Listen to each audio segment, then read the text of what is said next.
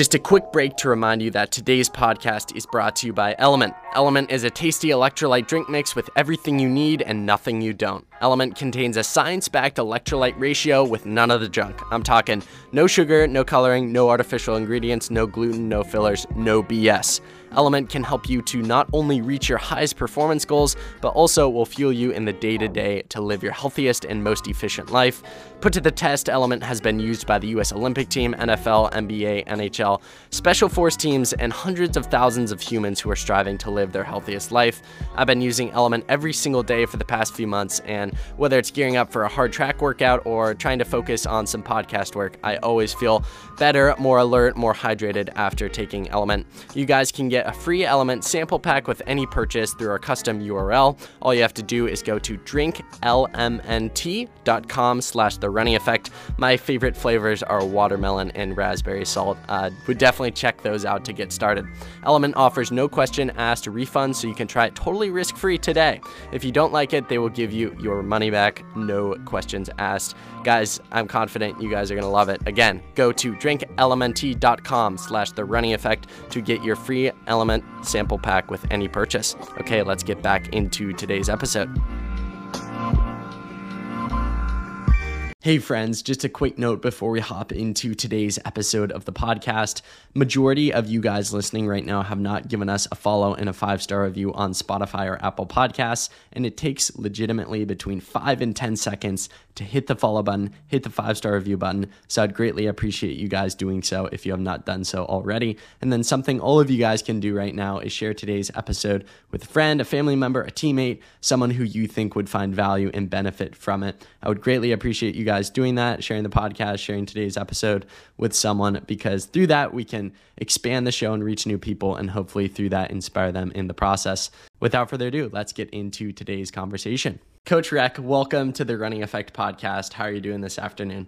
Doing great. Thanks for having me. We talked about this before we hopped on the recording, but you just wrapped up, I want to say, a track camp, and then the cross-country camp is coming up. Do you kind of enjoy this period of the year where it's not like super intensely focused on the Duke cross-country and track teams, where you practice every day? Is it kind of nice to, take a step back, or is it still pretty like 100% for you? I wouldn't say 100%. I think every coach in the NCAA knows you don't really stop moving in the summer. I'll take a vacation after our next camp, but we enjoy putting camps on. I think it's really fun for us. We sold out our camp last week, and we're really close to it next week for our cross-country camp. So it's fun in the summer to bring in, just high schoolers have such great energy, and they're excited to be there and to learn. So it's fun to be able to kind of spend some time with some eager high school athletes who just are excited to be at Duke and kind of learn from us and have some fun. What are some ways in which you take care of yourself throughout the season, it being so long? And recently having more coaches on the podcast for the first time, I've been more aware of just the toll that coaches take that no one talks about. I feel like it gets very little recognition, just the amount of work and the amount of hours that coaches put in year round. So what are some ways in which you kind of make sure you're staying mentally sane? And also, could you kind of speak to the aspect that I feel like doesn't get talked about enough, just about how much work and effort you put into the sport and into your athletes and program? That's a great question. And, I talk to the team a lot about setting boundaries in their lives. They're very, very busy, and we ask a lot of them. And, I think it's great. I have a great group of athletes that I work with at Duke. And, for instance, I had a baby this past cross-country season, and not ideal timing, but they were great with me through that process, and, understanding, hey, Coach Reck, go have some downtime. I brought my daughter to the track, a couple days old.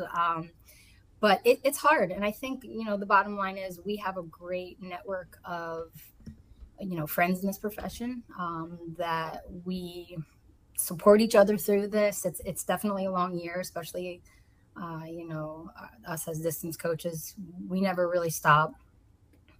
So I think it's important to have, a small network of colleagues, of friends that you can reach out to, and we definitely all support each other. But just myself, I really set a lot of boundaries. For instance, Emily Cole qualified for USA's, and I wanted to be there so badly. I have two daughters at home, and I was away a lot this year.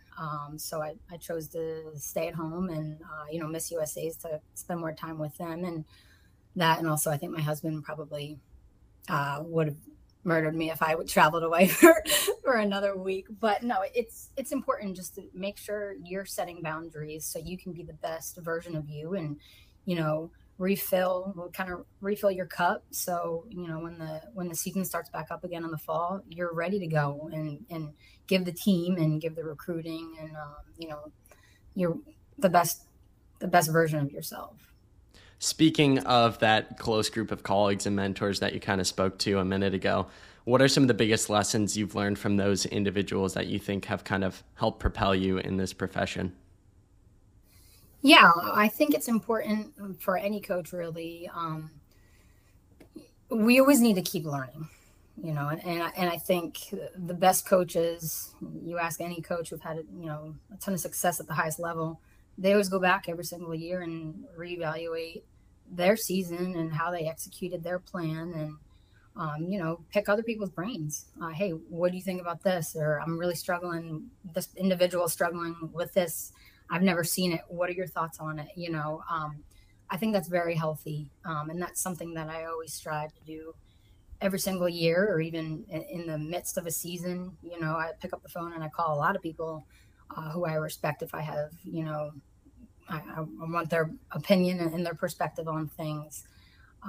So I think that's definitely a healthy approach to what we do in our profession. Do you ever find it difficult to pick up the phone and call a colleague just because of it in your mind? I'm sure is like, oh, they are kind of a competitor. I mean, depending on the coach you talk to, what school they're associated with, does that ever come across your mind? Like, hey, I don't want to play my cards too much.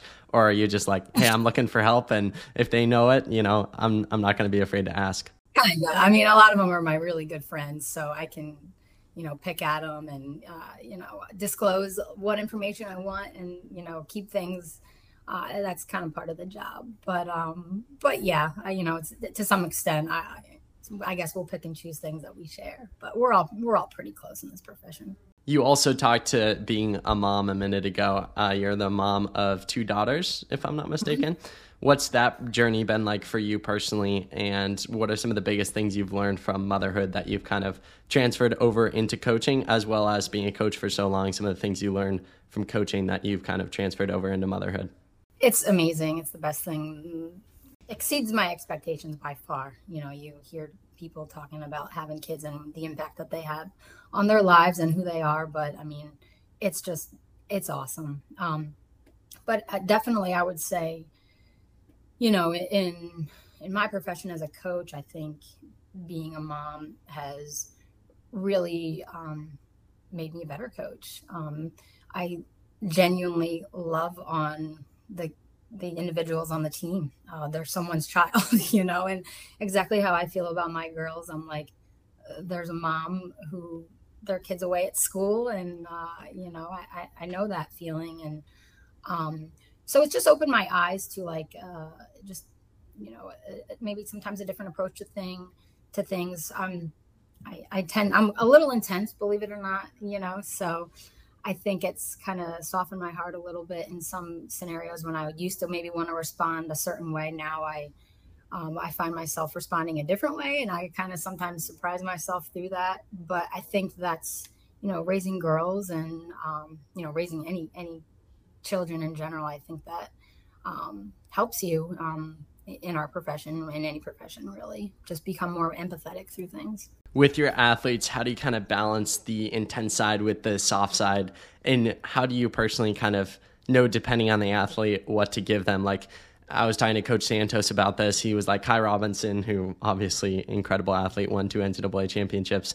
He's like, he's a guy that I know I can have very much tough love with him, and that's how he responds to be better.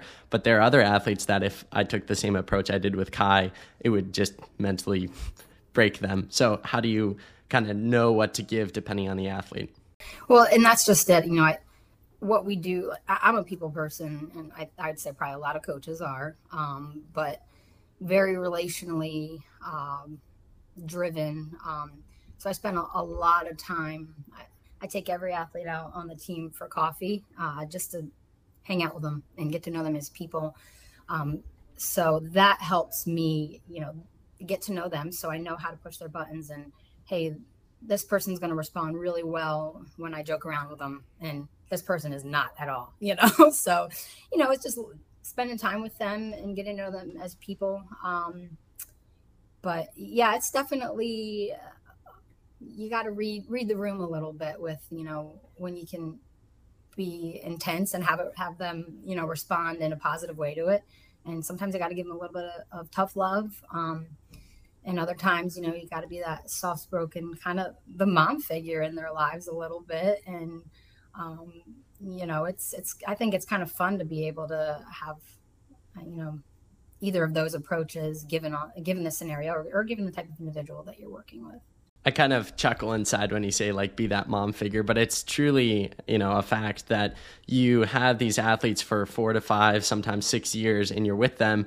And in college years, it's such a crucial point in someone's life where they're becoming a new individual and kind of, setting on their path for life. And ultimately, whether you go on to set world records and win Olympic medals, running's going to end at some point for you, whether you do it at the highest level or whether you stop once your college years are over. For you, how important has that been to kind of maybe not necessarily use mom figure, but just be that that guiding person in their life outside of running, where of course you're coaching them to be the best athletes they can be, but moreover, kind of with that mindset of running's not going to be here forever for them, trying to make them the best individuals they can be so that whenever the sport is over, they came out of your program better than they came into it. Coaching, it's about the people, it's about the relationships that you build. That's essentially what drew me into this profession in the first place is, the impact that my coaches had on me.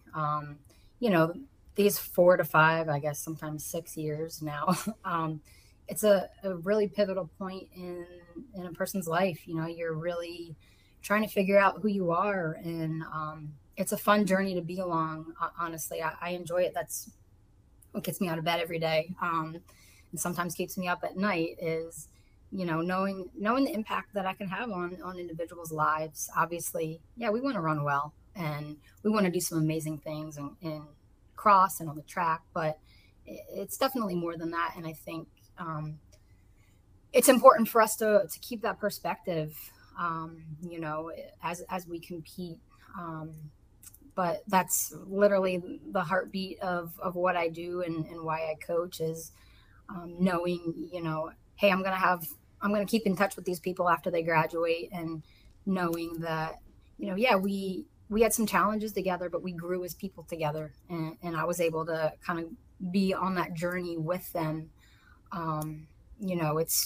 That's pretty important, an important role to have in someone's life. And I don't take that lightly. What are some of your favorite aspects about the sport of running? What are some of the parts that you think to as bringing the most love and joy for the sport for you personally? That's a good question. It's kind of cliche, but I'm going to say it. Just the process, seeing where someone starts, and being able to help them make, great improvements, and learning a ton along the way, learning so much, not only about who they are as people, but learning how to be a better racer, learning how to be a better competitor, and being able to witness the improvements that they make along the way. I mean, there's no better aspect of coaching. It's easy for us to say, yeah, I would love to have someone come in and be at the highest level already as a freshman. I would not turn that down for sure. But I think, the joy comes from going along that process with the individual and helping them get there, making those improvements. I mean, those are the lasting effects. And, that's why we coach, is because of that process that you can be a part of. It's fun. How sweet are those post-race hugs with those individuals who have come a long way on their journey with you, coming in freshman year, maybe having big goals and ambitions, being knocked down a bunch, and then ultimately accomplishing the goal and having that post-race hug? What are those moments like for you? Oh, yeah. No, they're great. I mean, I would say there was one hug that kind of stands out, and that's with Emily Cole last year when she kind of had her first it was a breakthrough year. I think she started the year off running 10:25 or something in the steeple. You know, she ran 10:10 or 10:15, and then at ACC's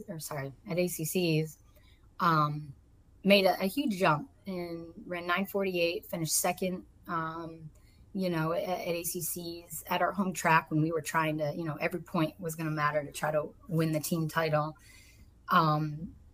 But it was more like, yeah, the points were great for sure. But it was more like, I kept telling Emily, I think you're in pretty good shape. Your workouts are looking pretty good. You know, I think you can run somewhere around 9:50 or faster, you know, and to tell someone that who's run 10:25 is one thing, but to have them go out, believe what you say, and then to have them go execute and see it come to fruition, that hug was really, really special afterward. Yeah.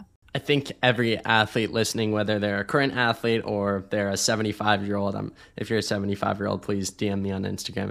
They probably don't have Instagram, so shout out if you're listening and you're 75 years old. But if you are, I'm sure you can think back to when you were an athlete. Everyone can think to having a coach at a track workout and the sense of accountability and like almost love and support that goes with that goes with having a coach there, that makes you want to run 1 to 2 seconds faster per rep, or makes you be able to do that extra 800 when you're hurting. For you, what are some of those ways when you're at the track or you're at a trail or you're at a long run, some things you try to do to get the most out of your athletes in those moments when it's a key workout and you can tell they're hurting, they're struggling? What are some things you try to do to kind of help them get the most out of themselves? Because I just think that's an innate ability in coaches that they're able to get the most out of their athletes versus when an athlete was doing a workout by themselves. It's just not the same. You know, I'd probably say it's not even at the time of the workout. It's all of the time that you invest into them leading up to the workout or leading up to the big race. You know, we'll have some key sessions that, you know, the team, the guys and the ladies are excited about. So we'll kind of talk about the workout ahead, and you know, those key sessions that they get pretty amped up for, and they know when they run this workout in X time, they're ready to run something really well. So I think, you know, talking about some of the workouts and, you know, with the guys kind of joking around a little bit, they thrive off of that. You know, the ladies probably not as much to that extent. But yeah, I'd say more so just investing in them the duration of the season, so they know when push comes to shove, like, hey, coach believes in me, you know, that our relationship is that strong where they know I'm going to push them enough, and I'm not going to push them too hard in a particular workout, and that I have their best interest. Kind of on the opposite end of the spectrum, I feel like for most programs, for most workouts, it's not going to be a quote unquote seeing God day, and you don't want to go too far because it's just going to dig you in a hole. And with that comes overtraining, the potential risk of injury, et cetera, et cetera. But as you know, with people who set high goals and are type A high achievers, it's just natural to want more within a workout. What are some ways in which you kind of, and a lot of times actually, in my experience, it's not even the workouts, it's the easy runs when people try to push the pace on easy runs. So for you, what are some ways in which you have kind of tried to articulate to your athletes that, hey, sometimes getting to your goal doesn't come through pushing 110% every single day? No, 9 times out of 10, my job and a lot of our jobs who coach, you know, very driven distance runners is holding them back from themselves. They are their own worst enemy, you know, especially now with Strava. You know, we use Strava and it's great, but it's also problematic because, you know, they're competitive and they want to be able to brag on their Strava as to, hey, these are my splits for today. You know, I always stress to our athletes, less is 9 times out of 10 more. You know, there'll be some sessions where, you know, let's push, let's test ourselves a little bit. But the team kind of makes fun of me because I always say, you know, this isn't a day where we're going to the well, you know, and I guess that's a phrase that I use a lot. I didn't even realize it. But I try to reiterate to them, you know, we stress consistency. And on any given day I choose, consistency in training than, overdoing it in our overall volume or the intensity of the workout or doing one more rep. Hey, if you push this rep and we're going to have to take off 2 days because of it, I'm probably going to be pretty annoyed, because I didn't want, that's not the goal. The goal, we always want to kind of err on the side of caution just to make sure that we can get out every single day and put in the work that we need and recover accordingly. So I'm constantly reminding them, I won't use the word nagging, constantly reminding them that, hey, less is more. Let's keep that in mind as we're setting our goals on our goal sheets or, getting out the door on a recovery day. There's a phrase I heard last fall that I think perfectly encapsulates what you're saying there. It's always better to be consistently good rather than occasionally great. And if you're just consistently good day after day after day, that's what leads to the extraordinary results. But if you're occasionally great and you hit, one workout really hard every week, but then you screw around the rest of the week, it's like, cool, you're good one day out of the week, but it's not going to lead to much. So that's one sure way to get me annoyed and fired up. You'll see the intense version of Coach Reck when that happens. So we've talked about patience, consistency. What are some other attributes you try to preach to your athletes and try to kind of nail down for them?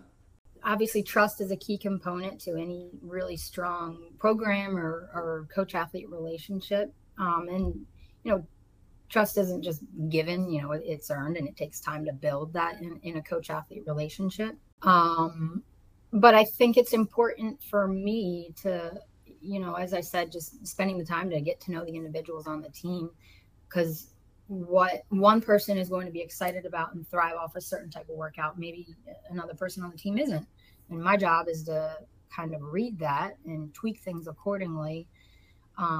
So I put a lot of emphasis on reading the athletes and seeing who's responding well to this, who's not responding well to that, and having to make those adjustments, I think helps really earn that trust with them. Like they understand, like, hey, coach sees, I'm not responding well to this, and, we have to make an adjustment. So I think that's a key component that, I spend a lot of time, like I said, just making sure I'm getting to know the people on the team so I can have the ability to read them really well.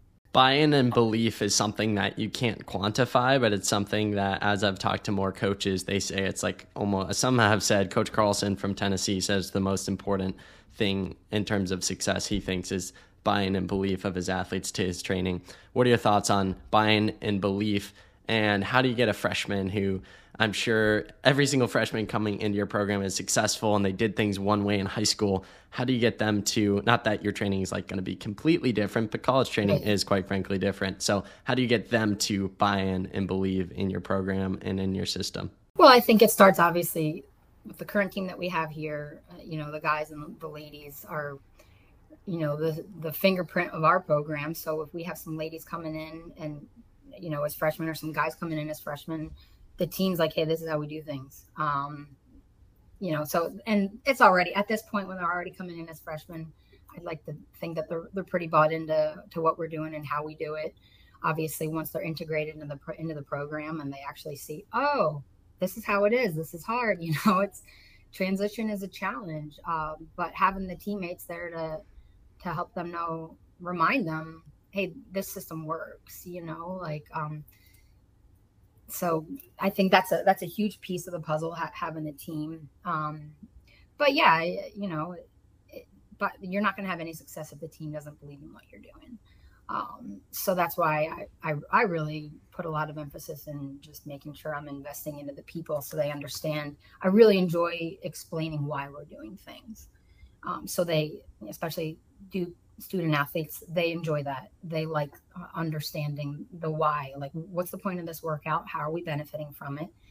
And once I explain it and they understand, they're like, okay, let's go. Well, so that's a big piece of what we do as well. You mentioned Strava earlier, and since your first few years as a coach in the NCAA and just in the coaching ranks, Strava, Instagram, these are all kind of new apps that have made their way on the scene.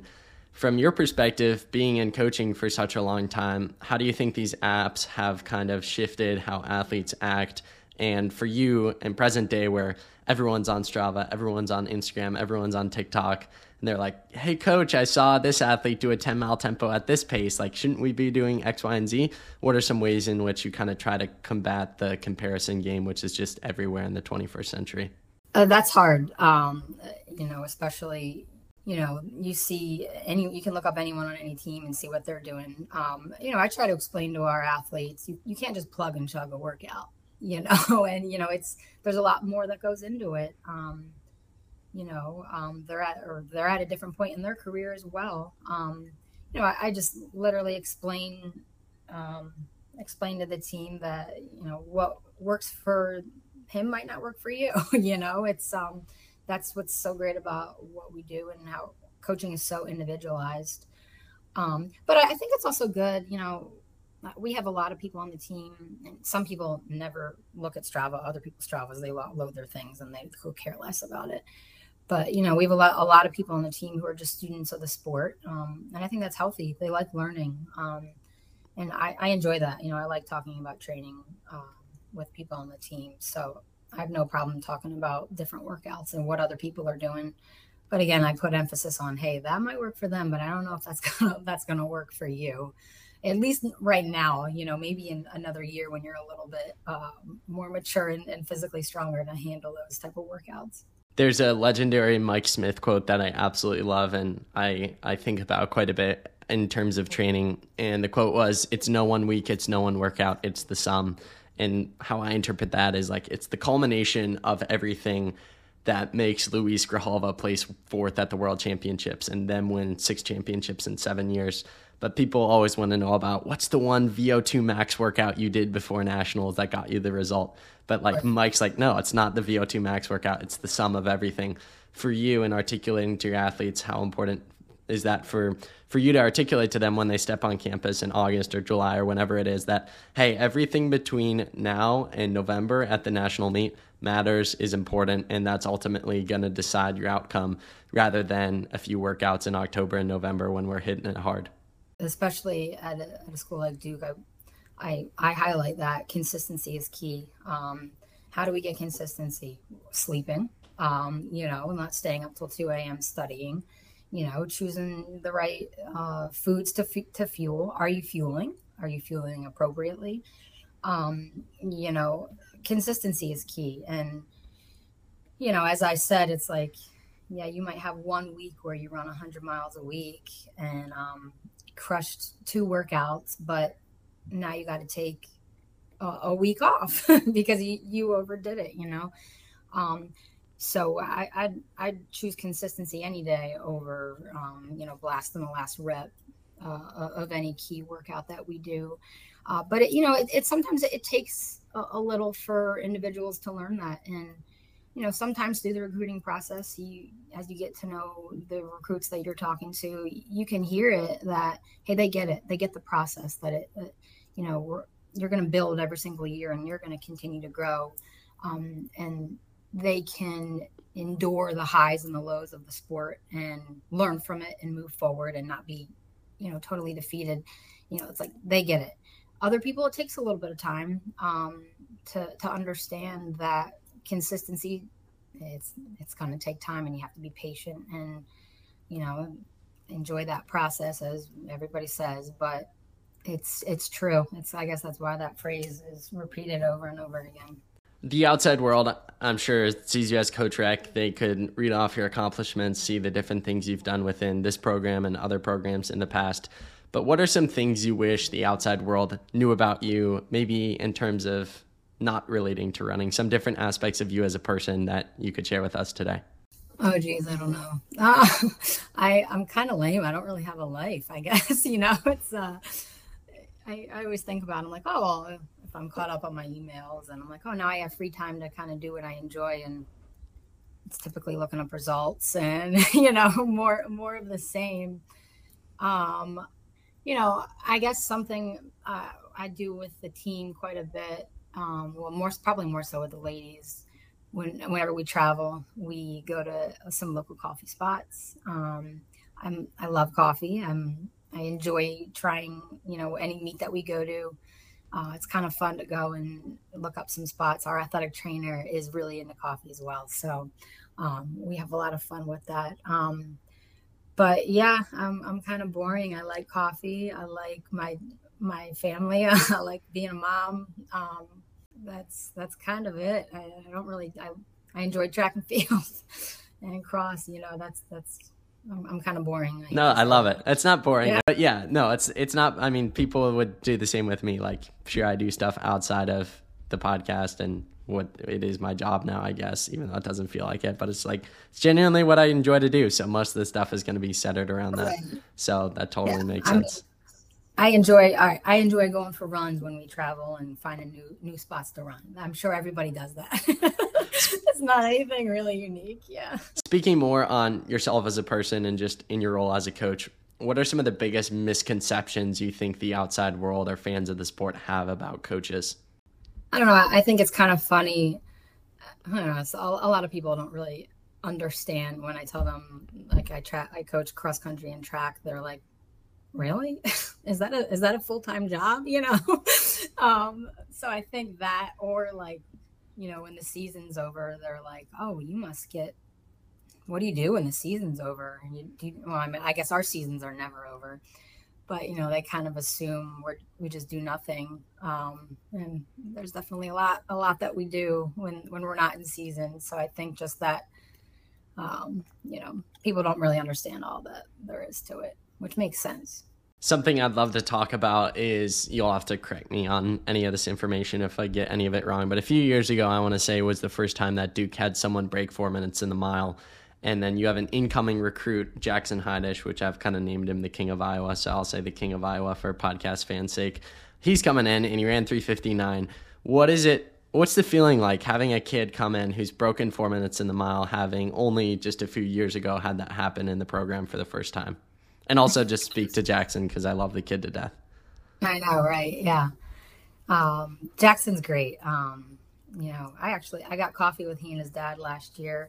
Speaking of coffee fans, just got to really get to know him a lot over that time, sitting down together, and then obviously through the recruiting process. I can't wait to have him on the team, for obvious reasons athletically, but more so who he is as a person. He's going to be great to have around. He's excited. He's bought in. He's really excited about Duke and what we're doing here. But yeah, no, it's huge. It's huge for the program. Obviously, we knew Jackson was underdeveloped last year, and watching him run, you can kind of tell when hey, that kid has it and he's going to be good in a couple of years. You just can't predict the future and know he's going to go around 8:42 and, get fifth at NXN and go break 4 minutes next year. That was a nice little cherry on top for us. But it's great for the program that, we can be in the mix with some of the top recruits in the U.S. as we're really trying to, get our program up and running on the distance side of things and track as well. So that's huge. But, it's exciting to have someone who had the success that he had and is bought into what we're doing and the guys on the team and what we're building here. So I think it's going to be a fun next couple of years with him. I'm looking forward to it. Outside of athletic accomplishments, as well as at a place like Duke, academic accomplishments, so athletic and academic, with those boxes checked, what are the biggest things you're looking in for a potential recruit? Different attributes, different skill sets, different language they have with you in meetings. Like, what are some of the biggest things you're looking for in a recruit of someone who you think makes a good match for the Duke program? Yeah, I think, we spend a lot of time getting to know them through the recruiting process. I like to ask some hard questions along the way. I think that's important to do. So, how do they respond to challenges? What are some challenges that you've had that, you've experienced, and how'd you overcome it? Just learning about them as people. Believe it or not, you're going to experience challenges in college, specifically at Duke. It gets hard and you're going to have to learn how to adapt. I think personality wise, I have them, I spend a lot of time talking to the guys on the team, obviously, and the ladies on the team, and making sure that, they're going to kind of fit into what we're looking for, personality wise. But, I think the biggest thing is I want people who are good teammates, and, obviously they want to win. They're competitors. They know how to win, find ways to win in races. Those are key components. It's one thing if somebody goes and runs, 4:40 in the mile, but did they get pulled along? Did they get 6th, 7th, 8th? What place did they get? Or if you find someone that's winning races when they might only run 4:45, but they never lose, those are people. That's a competitor, and it's really hard to teach that. Tactics and that savvy racing ability. So when you see someone at the high school level have that, that's someone I definitely want to work with. But I put a lot of emphasis on the right people joining our program, because if you have a really talented person coming in that isn't a good teammate, that might not work out well. Or doesn't like to work hard, that might not work out well either. So that obviously we get to know them a lot through the recruiting process. I'd be remiss if I didn't bring up just the fact of how academically prestigious Duke is. And I'm curious, how do you as a coach help these individuals coming in freshman year, or I'm sure it's a 4 or 5 year struggle for them, balance, athletics, academics, and then I'm sure kids want to have a social life as well, and just and a life outside of athletics, academics, whether it's social life or something else. How do you kind of help them weave through the tough elements that's just naturally college and far transcends the sport? I'd say college in general, no matter what school you go to, is going to be a big adjustment. More so at Duke. I think it's more so the people that you're surrounded with in your classes. A lot of these individuals are used to, being the top of their class, and now you're surrounded with an entire class of people who are, just as smart or smarter, So I think it helps, having the guys and the ladies on the team right now.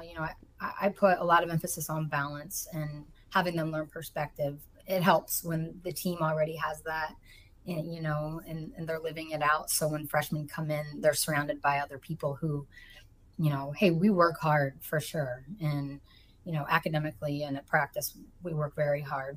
But I put a lot of emphasis on having fun and enjoying this. You're not going to do well in any area of your life if you're not having fun, along the way. So I want practice to be the highlight of their day. They're coming and hanging out with their best friends and obviously getting better, putting in work.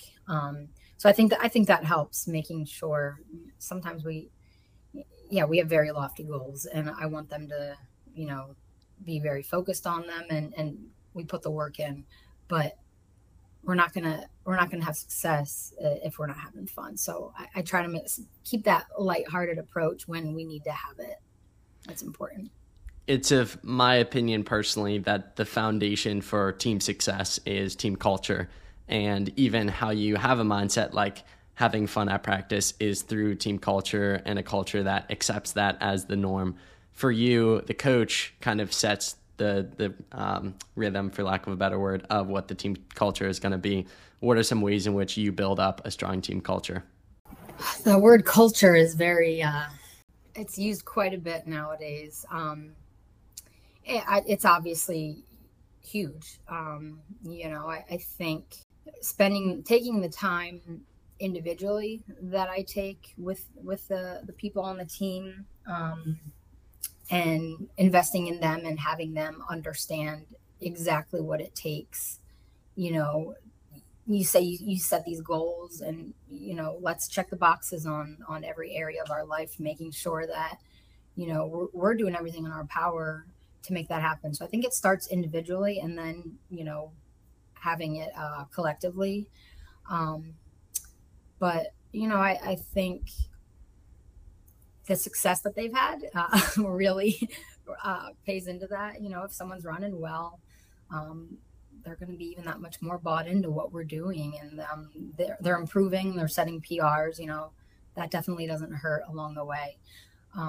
But I think it's more than that. I think it's them knowing that that I genuinely care for them. I think you're going to have someone really go to bat in a race or a workout when things get tough. You know, that's where culture is. It's that we're one unit, we're in this together, and coach has my back and they believe in me. Whether this goes the way that it's supposed to or the way that it's not, you know, and when you have a group of individuals that all have that approach and that outlook, it's really powerful as a whole, you know, as a team. I think you're very, very, very qualified to speak on the question I'm about to ask, having coached and seen so many incredible individuals throughout the years. A question I get asked all the time, a question I ponder on all the time is, what does it take to be great? So in your opinion, what does it take to be great? You know, I'll start out with the easy answer is talent, you know, to an extent. But more than that, I would say being able to persevere and overcome when things don't go great, or if there are some hiccups along the way. It's really easy for you to just start doubting everything. Hey, my training's been broken, and you know I had to cross train a couple of days, and you know that all or nothing approach, you know, it can be really defeating and debilitating. And it's the people that can learn from the failures or the setbacks or the challenges that you have and respond in a positive way and help that, you know, those are the people that endure. You know, our sport's a very patient sport, and you might not have the amazing success that you want in 1 year, maybe even in 2 years. But if you are dedicated and persistent and can continue to overcome the setbacks that are a part of our sport, you're going to thrive and you're going to grow in our sport. And it's those individuals, obviously, that have the genetics, if all that helps, you know. But, you know, at this level, at the highest level, you know, the best of the best in the NCAA or, you know, at the U.S. level, everybody works hard, you know. But are you going to be able to endure and overcome the challenges along the way, and how you respond to it? Coach Reck, perhaps the most serious question I'll ask you today to close out the episode. If you had Gordon Ramsay coming over to your house for dinner, what would you choose to make for him? Oh, no, I'm going to disclose some information. So I am not the cook in the house. My husband, I'm always at practice, so my husband tends to do the cooking. Is it dinner? Is it lunch? Is it breakfast? What did you say? I keep it very vague for that reason. I want to hear if there was one meal. Like, an easy way to say this is like, what would your husband say is the best meal you make? Oh, geez. I really, let me think. Peanut butter and jelly. I mean, carrots and hummus. Yeah, I'm not that bad. I don't know about that. I make a good grilled cheese. That's pretty bad. No, don't say that. I don't know.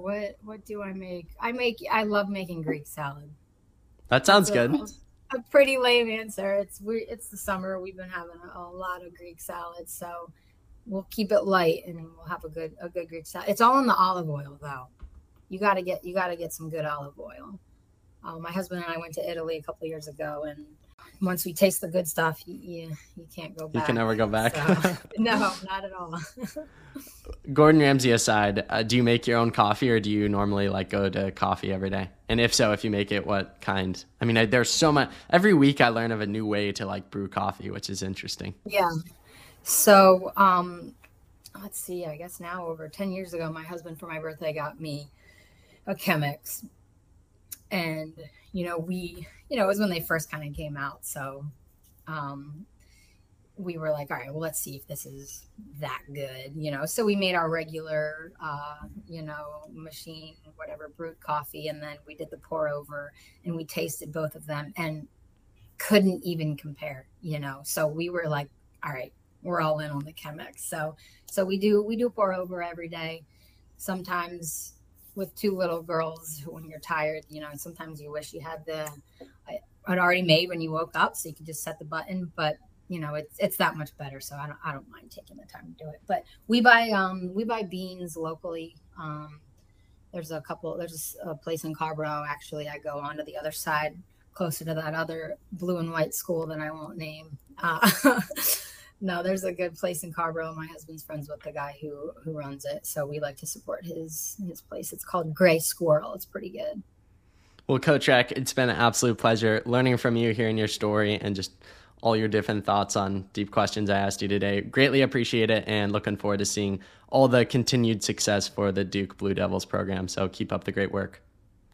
Thanks so much. We're excited to keep building. Thank you so much for listening to today's episode of The Running Effect with Dominic Schlueter. I don't take your time for granted, and I hope that today's episode impacted you and left you walking away inspired and all the more motivated to chase after your biggest goals and walking away a better version of yourself. Make sure you're following the podcast, have given us a 5-star review, and consider sharing with a friend.